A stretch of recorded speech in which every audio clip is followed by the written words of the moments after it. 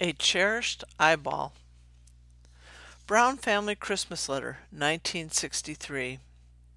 Elizabeth is in the 6th grade. No special interests. Is good fun and pleasant company. Can't really think of anything special to say about her. Brown Family Christmas Letter, 1964. Elizabeth is a Beatles fan, likes to work with a microscope, and slices up animals, spreading frog and mud puppy guts all over the kitchen, and has a cherished cow's eyeball and sheep's heart in a tub of alcohol in her closet. Looks like I became more interesting in 1964. Yes, I did go through a phase of dissecting pickled mud puppies that I bought at a very complete hobby shop, and animal hearts gathered from the butcher. However, in my defense, I would like to say that my mother embellished her description with her usual dramatic flair. No public kitchen display was involved. I shielded my family's delicate sensibilities by confining my work to my bedroom. I would use the more scientific word organs rather than the gorier guts. And I take particular issue with the word cherished. Yes, I had an eyeball. Yes, I stored it in a bucket. I do recall the humors in that eyeball, vitreous and aqueous, suffused with the penetrating odor of the preservative formaldehyde. But no, I did not have an emotional attachment to the eyeball. More intriguing is why my mother reported my peculiar hobby with such delight. This Christmas letter was sent to a vast network of family and friends, some close, many tenuous, who might have feared that this sweet 12-year-old was on a slippery slope towards an unhealthy relationship with roadkill. Why was my mother so excited for me? Born in 1927, my mother grew up in an era of women with limited options. College was primarily a placeholder until marriage, with no expectation that women would have a professional career. She graduated in 1949, a few years after her older brother returned from World War II. Their father, my grandfather, set my uncle up as a stockbroker in his company. He slotted my bright and creative mother into a job as a secretary for one of his business friends. She met my father in the summer following graduation, was engaged by Christmas, and married the following March. Their firstborn, a son, arrived within the year, followed by a daughter, me, and 4 more sons. Her career as a secretary was quickly forgotten. On a bank form filled out to create a safety deposit box, she listed her occupation as housewife. Even as a kid, I sensed my mother's frustration that society undervalued her talents. She wrote little ditties to sing at birthdays and family occasions. One memorable song included the lyrics, "What happened to all the priceless, precious knowledge that I learned at Vassar College? All I do is wipe out sinks filled with spit and grit." The chorus consisted of multiple repetitions of the words spit and grit.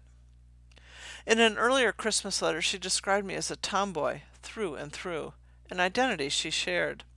My mother was the one who taught me how to throw a ball to save me from the humiliation of throwing like a girl, taught me the arcane rules of baseball, like drop third strike or infield fly rule, so that I could compete equally with the boys.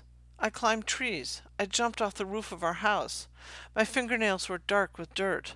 I didn't play with dolls, and I only read Hardy Boy mysteries, never the companion Nancy Drew mysteries. I was spunky and plucky, qualities she admired. In the 1963 letter, she included an excited paragraph describing my older brother's interest in radios and electronics. Perhaps she could see his future more clearly. Not only wide open with a man's options, but now my brother could march forward with a marketable talent. I was still a blank slate that year, and my mother might have sensed my uncertain future. As puberty approached, my socially accepted rough-and-tumble days were drawing to a close. Society considered the spunk of a tomboy endearing in childhood, but adolescent girls were encouraged to shed that identity and become more feminine. My mother began to replace my unisex wardrobe with gender-specific clothes. I recall a floral print shirt with a demure Peter Pan collar, color-coordinated with matching shorts. The zipper ran up the side of the shorts instead of in the front like all my other pants. Dancing school began in 1964, and my mother bought me a dress, stockings, and some sort of party shoes. This was my slippery slope. Would I follow the expected path and develop an interest in sewing and fashion? Would I spend hours with hair and makeup? Would I stop having boys as friends? Would I wait breathlessly for a boy to steal my hat at the winter skating rink and wear a long tasseled hat just for that purpose? What were my mother's hopes for me? I had already shown early ambivalence toward the traditional path to motherhood. In our 1958 yearbook, our class was asked, "What would you like to be when you grow up?" I responded, "I guess I'll be a mother," perhaps spoken with a note of resignation. Now, 1 year later, in 1964, my mother sees me blossoming. My hobby may have been peculiar to many, but that was its charm. Her daughter's spunky tomboy spirit wasn't going to be sucked dry by cultural norms. She was going to dissect things, and she wasn't going to step aside and let the boys do all the fun stuff.